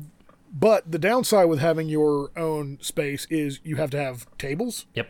For everybody, which actually became an issue for us the other week. We had more players than tables. Yeah. Which was surprising. So now it's like, okay, how do we deal with that? Same with terrain. We have enough terrain and mats for what we've got right now. Yeah, we've almost reached peak capacity for the gaming group for our current location. Peak capacity for what we have. Yeah, we could always welcoming more people if they have the right vibes and energy and so forth, like we've already discussed. But we will definitely have to get more equipment if that's the case. Yeah, we have to get a couple more tables. I do have folding tables. I do as well. That I could bring and leave at the shop, but yeah. But then it becomes space at the shop. Yep, and, partaking of our friend's business and, taking over his space and so forth. That's, its own kettle of fish. So, there's a lot of things to consider with gaming groups, just depending on who's willing to host, who's willing to provide gear, who's willing to, put up their own personal terrain that they've painted and built and spent time on, because, accidents happen, things can get broken. So there's, general being a considerate, kind adult things to think about. Another thing that I really like to look for in our group is people who play with painted stuff, which sounds pretentious. But the reason I like it is because I know then that they are putting that time in to their hobby. Like they are like, this is something I enjoy doing. I'm not going to flip to flavor of the week, this and that. But what it also does is when everyone is playing with painted stuff, everyone paints more, thus painting better, and then you want your stuff to look as good as what's on the table, and it just builds on itself. It's a big old painting Katamari Damacy sort of thing, where just everybody paints better and better and better. God, I was hoping you were going to do the fucking music. So you have that in the background the whole time. Yeah, right. But in that, that makes everyone in the group better at the hobby. Yeah, it's very nice to have, like, some people aren't as big on building, some people aren't as big on painting, but it's nice to have a supportive group of friends who, you feel like give you the energy to do these things, even if you're not super huge into it. We have friends who have definitely been more willing to get, nose to the grindstone and get stuff built and at least a couple of coats on something to feel like they can keep up to a good, like, board standard, because, you like having that good picture of everything fully painted, fully based, etc. and so forth. Yeah, and also that helps grow your group, because when people are looking at pictures or checking out your group to play and everything's on beautiful tables with nice terrain all painted up and all your armies are painted, they're like, damn, that looks good. I want to do this. Now, that is one thing about playing at the shop versus playing where we currently play, where you do miss the people coming by and gawping at your table and being like, oh man, look at those cool models. And you're like, hey, give me that little serotonin boost. Exactly, yeah. Which I still play at the shop. I'm in the local league currently, so I'll still have plenty of games at the shop. And we still meet up at the shop sometimes. Every now and again, yeah. Yeah, but it's just the reliable gaming meetup we have is the diner on Wednesday nights. Yep. So, say you've got your little bit of... Oh, what's up? Oh, go ahead. Oh. So you've got a little bit of a gaming group going on. You've kind of fostered it. You've kind of built it. How do you go about expanding it? Say your group's only, 4 or 5 people. You want to build it a little bit. How do you go about that to make sure your group can facilitate it. Let me rephrase that. How your group can facilitate expanding it. What kind of stuff do you need? You get what I'm asking? Yeah, I mean, well, of course, obviously it depends on space if you're providing your own area or if you're doing the local gaming shop or whatever. A lot of it would be, social media presence, Facebook, Twitter, et cetera, and so forth. They're all hell sites these days, but, it's the way to reach out to random people. So or Discord, you could start your own Discord page and invite people to it, meeting them for Facebook or whatever. Being able to have solid communication really helps to keep a group together. Another one is being willing Communication is huge to keep a group together. Yes, and having good channels to, subsect things into. We're like, oh, you guys are the Necromunda guys. Go talk on this channel. We don't want to hear everything. That sort of thing. But which, hey, everyone in our gaming group that's on this WhatsApp, can we please fucking flip to the Discord? Right. So shit's way, way more efficient and organized. All of you old people. I would say another one is be willing to potentially get into a different game system because, not everybody wants to play 40K, just like not everybody wants to play Age of Sigmar, just like not everybody wants to play Necromunda, but... everybody wants to play Blood Bowl, though. Everybody wants to play Blood Bowl because it's the best Games Workshop game. It really is. It's the cheapest and easiest. We've discussed it several times. Pick up a Blood Bowl team, y'all.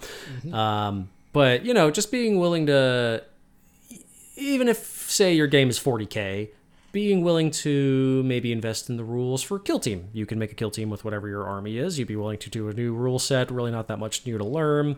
But if you have the Kill Team rules down and maybe invest in some of the tokens and terrain, or if you have 40K terrain that could be repurposed for Kill Team, you could potentially get 2, 3, 4 more players in your group who want to exclusively play Kill Team, and then their Kill Teams could potentially expand into a 40K army. It's a bit of a back and forth. So you can not only expand your repertoire of players, but you can expand your repertoire of models and games, and it just kind of snowballs. And then eventually you have 3 or 4 shelves full of models that you're looking at right now and kind of going, gosh, I haven't played with that army in a bit.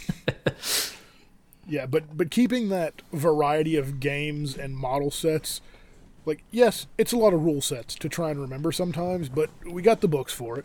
And there's almost always one person in the group who considers one game type their primary game type, who will always know the rules for it.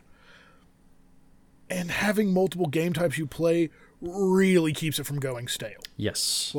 I love Necromunda, but if nobody played anything in the group but Necromunda, I would have been bored out of my rocker and probably tried to either get other people in or found a different group. But we all play other stuff. Or, even though we all played Necromunda and loved it, we played it for 8 months straight. We got a little burnt out on it, so we thought, hey, let's play something else for a little while. Yeah. And all of us had something else to play. Yeah. And also, another great way to kind of expand it is, if you've got friends who are even, roughly interested in it, and you're like, hey, they'll fit in great with my group, fucking bring them. Bring them to a game night. Let them hang out with you. I mean, that's what we've been doing. We've got that's how I suckered Oliver into having a Blood Bowl team. So we've got 3 or 4 people who we've added essentially via Blood Bowl at this point. Yeah, because he was doing art. He joined our Discord. Just did art in the hangout with us one night. We drug him out on a Wednesday. He came out. I gave him a tiny rat man, and I was playing Blood Bowl against Trent. And then at halftime, I was like, all right, cool. You're going to play this. I'm going to go check out this other table that's going on. Because, we were kind of teaching him as we were going, and he fucking played a half a Blood Bowl with Trent and loved it, and now he's got a Blood Bowl team and toying with the idea of getting a second one. There you go. It's, you got to give him that first hit of heroin and then go from there. Yeah, I mean, it's... Once somebody already has one game type in the hobby, it's generally pretty easy to help get them into other ones. So, you just got to be a pusher. And well, another good way, like you described, bringing in somebody who's hobby curious but hasn't actually bitten the bullet yet. But we've been in the hobby for ages, as we've discussed. We have multiple armies, multiple teams, multiple gangs. So, with Blood Bowl specifically, when Grimes came by, I just pulled out my case. I'm like, what gang do you want to play? I got orcs, I got big orcs, I got undead, I got fun dead, I got humans, I got So he just was like, oh, well, I'll get this one. These look fun, and I taught him how to play that. So, being able to share your toys with other people is a good way to also be like, oh, you're interested in this hobby, here's how you play with this team or gang or army or whatever, and they can see if they even like the game before time. If they don't like that one, well, fuck, try Age of Sigmar, try 40k, try Kill Team, try Warcry. There's so many fucking games out there at this point, just from Games Workshop, let alone all the other shit we play, like Frostgrave, or, you know, the buku of board games we've never talked about. I mean, we got all kinds of nerd shit at this point. We can get somebody in.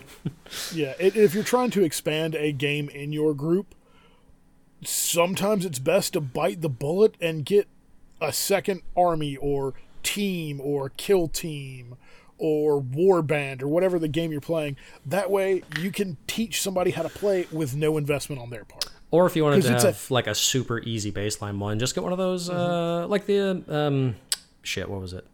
The one with the Space Marines and the Necrons. Invigilis or whatever.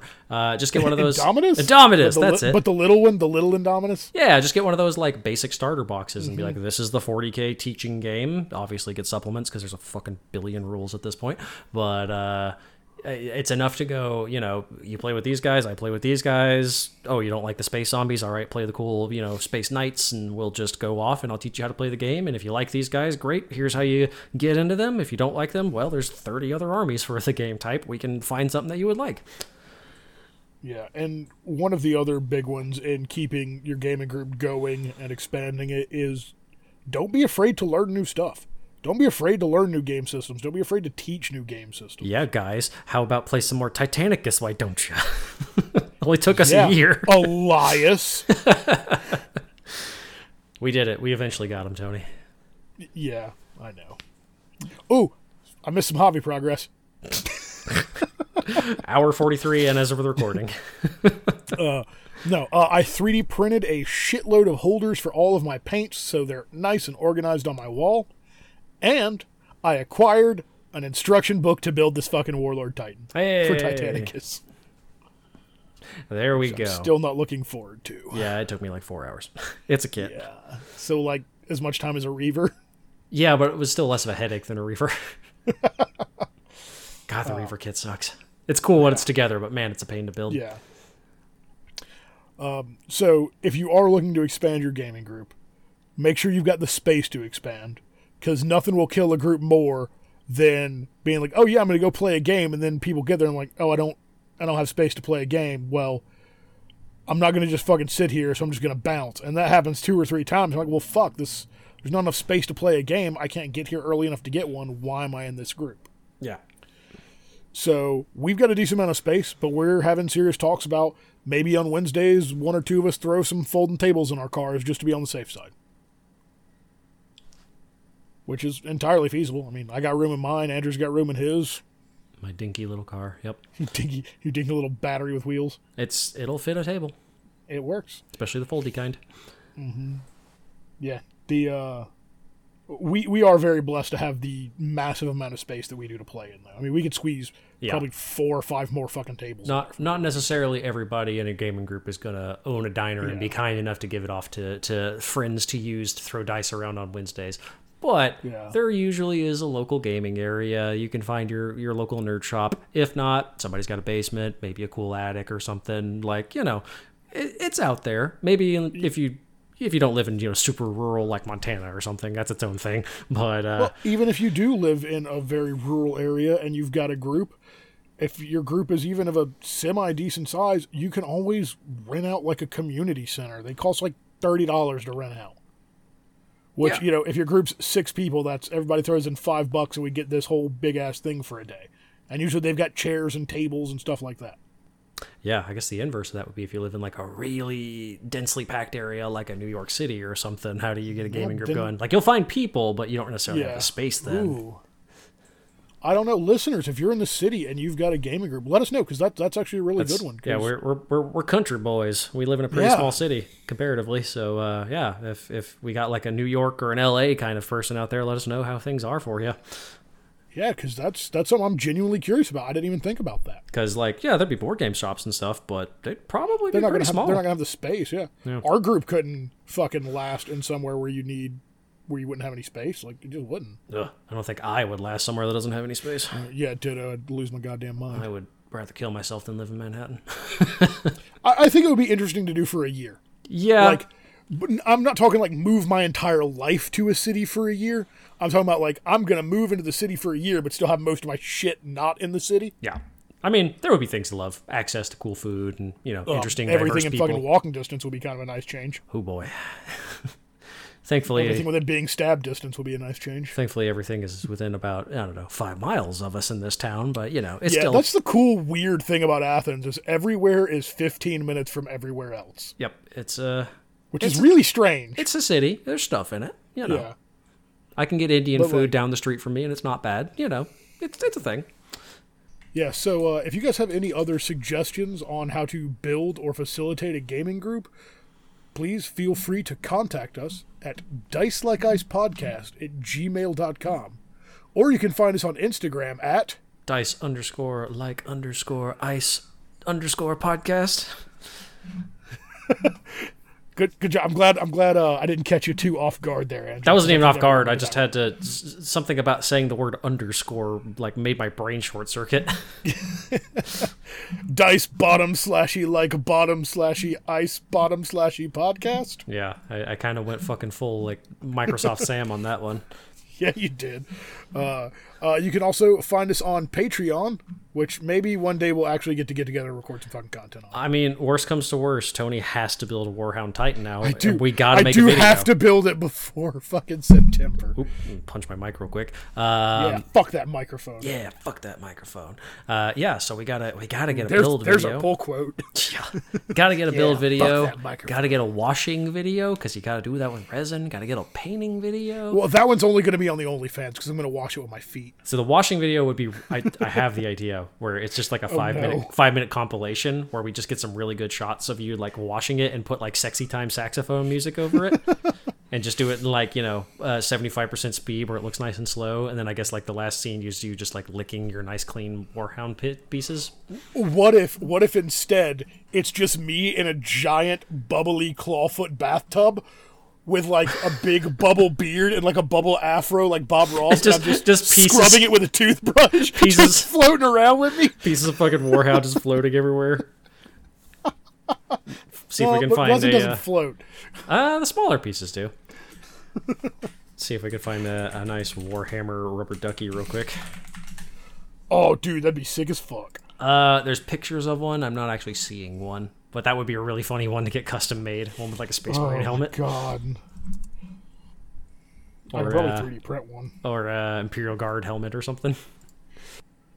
There's a Dark Souls Knight rubber duck, an Ozzy Osbourne rubber duck. Why that popped up, I don't know. Very Warhammer. Oh my God, somebody painted the fucking AdMech tank like a rubber duck and put a bill on it. Beautiful. That's fantastic. So yeah, eventually we will have Dice Like Ice specific Patreon content. When that'll be, who goddamn knows? It'll be before 2024 at this rate. We hope. But hey, you'll get a podcast regardless. That'll happen. Oh yeah. Oh man. But I think that's really all we've got for the show. So, Andrew, what advice are you going to leave us on? I was sort of kind of ready this time. Sort of kind is better than 22 of the previous 23 episodes. It's super easy one for this time, too. Just be willing to reach out, y'all. You might find some really good gaming buds to hang out with. Or, that's... a fucking closet racist. But that's its own thing. Little column A, little column B. Normally, it'll be the first half. You'll find some good folk to game with. There'll be some weirdos in there, but on the whole, most people aren't going to be that weird. 80% of nerds are weirdos.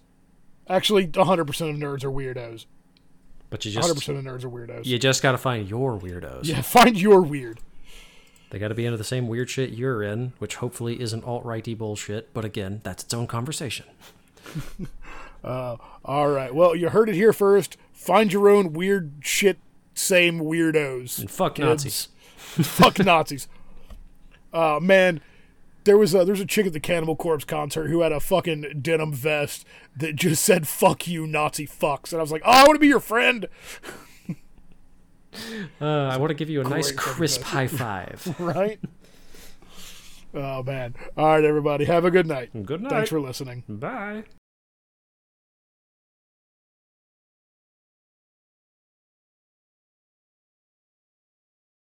Dice like ice, must be nice to play some games with your friends. Necromunda makes you wonder how friendships end. So flip that table if you're able and consult your charts and graphs.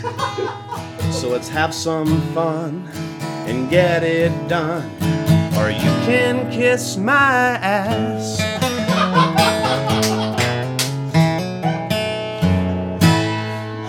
Thank you once again for listening. You can always contact us at dicelikeIcePodcast@gmail.com or find us on our Facebook or Instagram, also under Dice Like Ice Podcast. We would also like to give a big shout out to William James for our outro music and Scarlet Saturn for letting us use their music at the intro to our show.